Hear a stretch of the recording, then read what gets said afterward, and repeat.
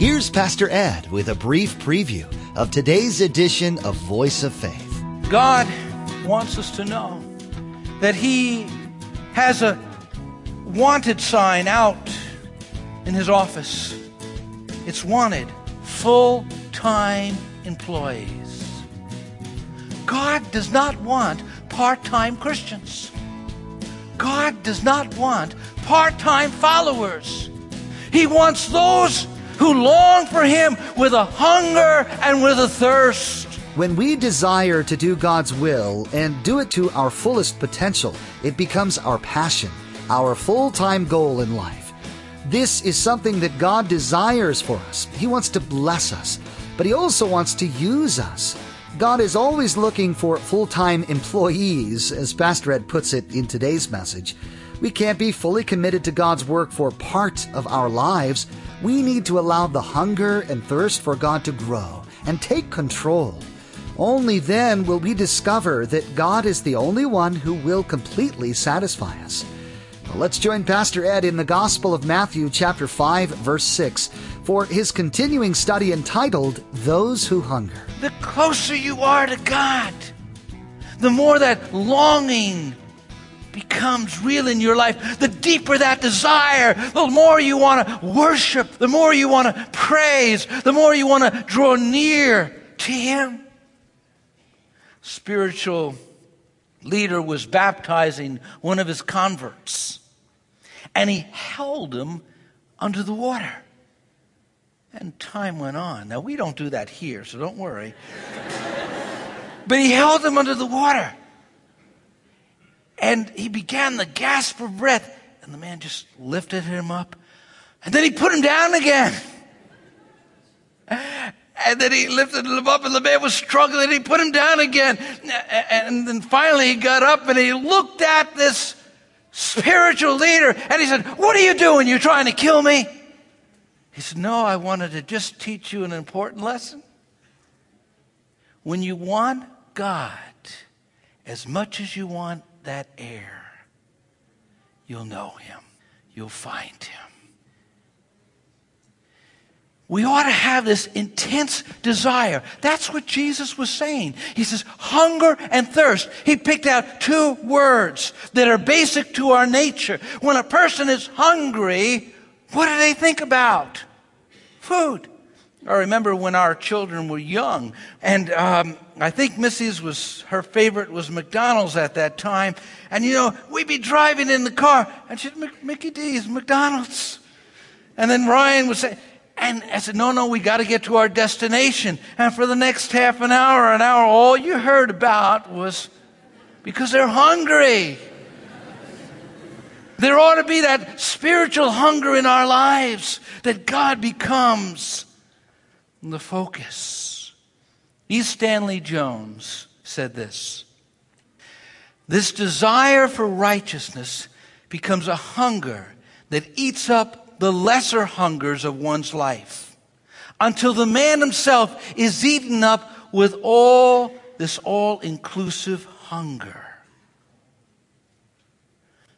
You begin to hunger for God so much that takes precedence over every other desire and hunger in your life.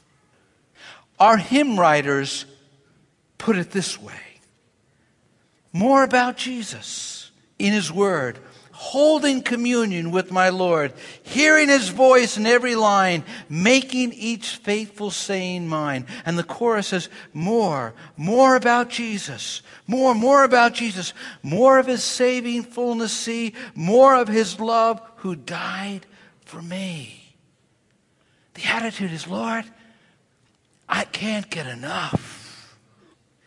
The second point, not only the intensification of holy desire, but the aspiration of holy desire. In Matthew 5:6, blessed are those who hunger and thirst for righteousness. People hunger and thirst for a lot of things.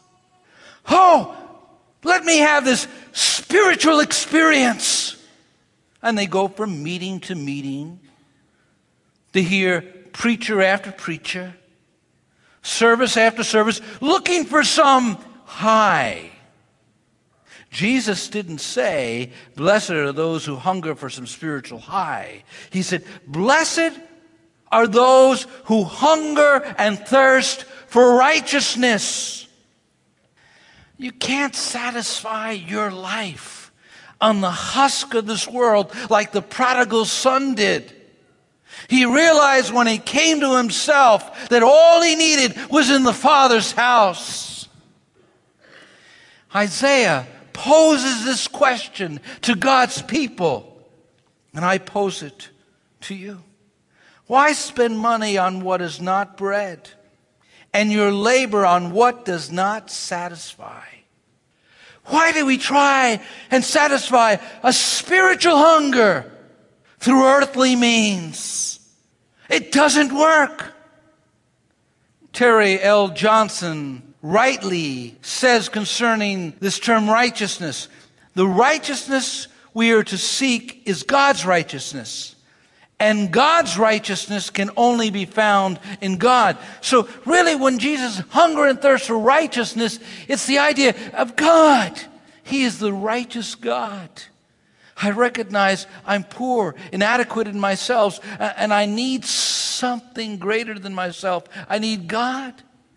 We see this in the life of Moses. We see it in his cry when he said, now therefore I pray, if I have found grace in your sight, show me your way that I might know you.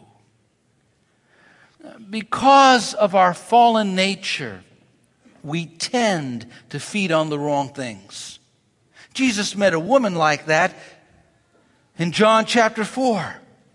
She was trying to fill the emptiness inside with relationships. And 5 times she had been married. And none of those relationships filled her deepest need. And Jesus said to her, everyone who drinks of this water will be thirsty again, but whoever drinks of the water that I give him will never thirst. Indeed, the water that I give him will become in him a spring of water welling up to eternal life. Why are we so mesmerized by the rich and famous? It's not found in a mansion on earth. It's not found in a bank account. It's not found in a great stock portfolio. Elvis Presley, we're all familiar with him. He understood the Christian message. He was familiar with it. But he tried to fulfill that desire through materialism and sensuality. In his first 2 years of stardom, it was estimated that he earned approximately $100 million, and that was a lot of money back then. He had 3 jets, 2 Cadillacs, a Rolls Royce, a Lincoln Continental, a Buick, and a Chrysler station wagon, a Jeep, a dune buggy, and a converted bus, and 3 motorcycles. Now, his favorite was his Cadillac limousine. On the top, it was a pearl white. The body was sprayed with 40 coats of prepared paint that included crushed diamonds and fish scales. Nearly all the metal trim was plated with 18-karat gold. Now, if you had the privilege of sitting inside of his car, you would see 2 gold telephones, a gold vanity case containing a gold electric razor, and gold hair clippers, an electric shoe buffer, a gold-plated television. Elvis Presley is legendary for his sensuality. Those most familiar with him share with us that he died from his appetites for drugs, for experiences. It left him empty and lonely and miserable. And it leaves everyone empty and lonely because you can only be happy Jesus' way. He said, blessed are the poor in spirit. Blessed are those that mourn over their sins. Blessed are the meek. Happy are the meek. Happy are those who hunger and thirst for righteousness. As soon as you put happiness first, you have the cart before the horse. Happiness is a byproduct of living a beatitude type of life. Happiness is a result of walking in obedience to God, a relationship with God.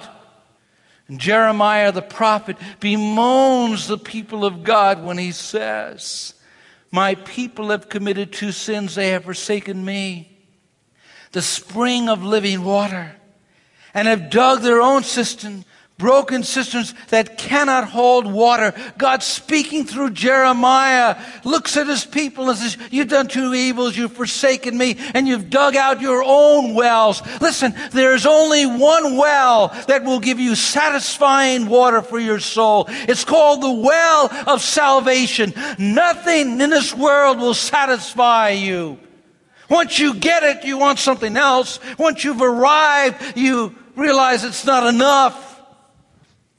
God wants us to know that He has a wanted sign out in His office. It's wanted, full-time employees. God does not want part-time Christians. God does not want part-time followers. He wants those who long for Him with a hunger and with a thirst. It's a desire to know God, but it is also a desire to be like God. In Matthew 6:33 it reads, "But seek first the kingdom of God," and notice this, "and His righteousness." That's what He's saying. Seek His righteousness. In Matthew 5-7, we have Jesus interpreting the Ten Commandments, interpreting the Old Testament. He tells us what righteousness is like. He tells us it's not enough not to take a knife and stab a man, but if you have murder in your heart. It's not enough to say, "Well, I haven't slept with anybody but my spouse." If you lust in your heart after someone else that's not your spouse, you've already, in God's sight, violated His commandment. The Pharisees were content with merely outward performance. Jesus wanted us to live ethically moral lives on the outside, but also on the inside. That's why He said in verse 20, "For I tell you that unless your righteousness surpasses that of the Pharisees and the teachers of the law, you certainly will not enter the kingdom of heaven." That's an amazing statement. Amazing.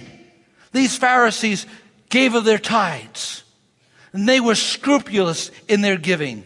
These religious leaders were scrupulous in obeying the law and keeping all sorts of traditions, but deep in their heart, they weren't changed. Deep where no one saw them, they were still filled with sin. Jesus called them whited sepulchres. See, God is not only concerned outwardly that we do the right thing, but inwardly we're the right people. The gospel not only transforms our outward behavior, but it transforms who we are and what we are. The Scottish saint cried out, "Oh God, make me just as holy as a pardoned sinner can be." Oh God, make me just as holy as a pardoned sinner can be. That desire for righteousness, to be right with God, to do the right thing among men, to be right on the inside. We come to the third and final point. We have an intensification of our holy desire, an aspiration of holy desire. But then there's a satisfaction of our holy desire. I like that old chorus that says, satisfied, satisfied. He said He'd be my comforter. He said He'd be my God. Ever since that wonderful day, my soul's been satisfied. When we serve God with all that we are, when we hunger after Him, He prepares a feast and satisfies the longing of our soul. We've got to turn away from earthly things and set our minds on heavenly things. And I know that's not popular in a materialistic culture. But in our materialistic culture, see how many people are truly happy. Yes, I know on television they practice their bright smile. Americans are known for their smile. But on the inside, they're crying. On the inside, they're empty. On the inside, they're suffering from spiritual malnutrition. We live in a world where fulfilled desire and unfulfilled desire are often equally disappointing. When a person gets it, what he wants, what he seeks, in this world, it just doesn't satisfy. So it has to be something else. It's so elusive. It evaporates once you lay hold of it. If I get this, I'll be happy. Once I graduate high school, I will be happy. And graduation day comes and goes. Well, once I finish college and I get a job, and it comes and goes. And once I get married, once we have children, we'll be happy. Once the children leave, we'll be happy. Never ends. It's found in God. Happiness is knowing Him and relating to Him. This passage of Scripture, when it says, "For they will be filled," speaks about a satisfied soul. And it speaks of our present transformation, because the hunger and thirst for righteousness, something happens. You are fulfilled. A transformation takes place. You're conformed to the image of Christ. That's what it's all about. The Bible says, "But Christ has made unto us wisdom and righteousness." We hunger and thirst for God. We hunger and thirst for the righteousness that only He can give. And God gives us Himself. He lives inside of us and lives out our lives. And we have a righteousness that looks like the Sermon on the Mount. I love the Message translation of Romans 8:29. God knew what He was doing from the very beginning. He decided from the outset to shape the lives of those who love Him along the same lines as the life of His Son. The Son stands first in the line of humanity He restored. We see the original and intended shape of our lives there in Him. Isn't that beautiful? Here's a portrait of Jesus, and that should be your portrait too. You're being conformed, transformed to His image and likeness. How you manifest patience, love, understanding, goodness, forgiveness, mercy. You begin to be more and more like Him. There's a transformation, but also there's a consummation of this promise as well. And that consummation is in the future. I like the passage of Scripture in Psalm 17, verse 15. It says, "And I in righteousness will see your face. When I awake, I will be satisfied with seeing your likeness." Someday we shall see Him, and we shall be like Him. There's an old story. And it was a made-up story, but there's a wonderful element of truth for Christians in it. Story of a prince who was a hunchback. And his father, the king, was a beautifully formed man. And they made a statue of him, and they put him in the center garden. And his son would walk around, and every day he'd look at that statue of his father, erect and straight and beautiful, and he'd long to be like his father. And this happened for years. Every day it was his pattern to go by the center of the garden, to gaze longingly up at that statue of his father. One day as he went, suddenly his back snapped and he stood erect like his father. One day, the longing of our hearts will be fulfilled. That desire to be like Jesus will be fulfilled. We shall see him and we shall, what does the scripture say? We shall see him and we shall be like him. One day, we will no longer battle with the sin of this world. No longer battle with a fallen nature. No longer battle with the world, the flesh, and the devil. It'll all be over. And we'll have been conformed to the image and likeness of the Savior. Holy desire. It should be an intensification of holy desire. That desire is essential and it is intensifying. It grows with the passing of the years. I find myself wanting more of God and less of this world, more of the kingdom and less of the things of this life. An aspiration of holy desire. We aspire for God because He alone is holy. He alone is righteous. He alone is worthy of praise. We aspire to know Him and to be like Him. It's a satisfaction of holy desire.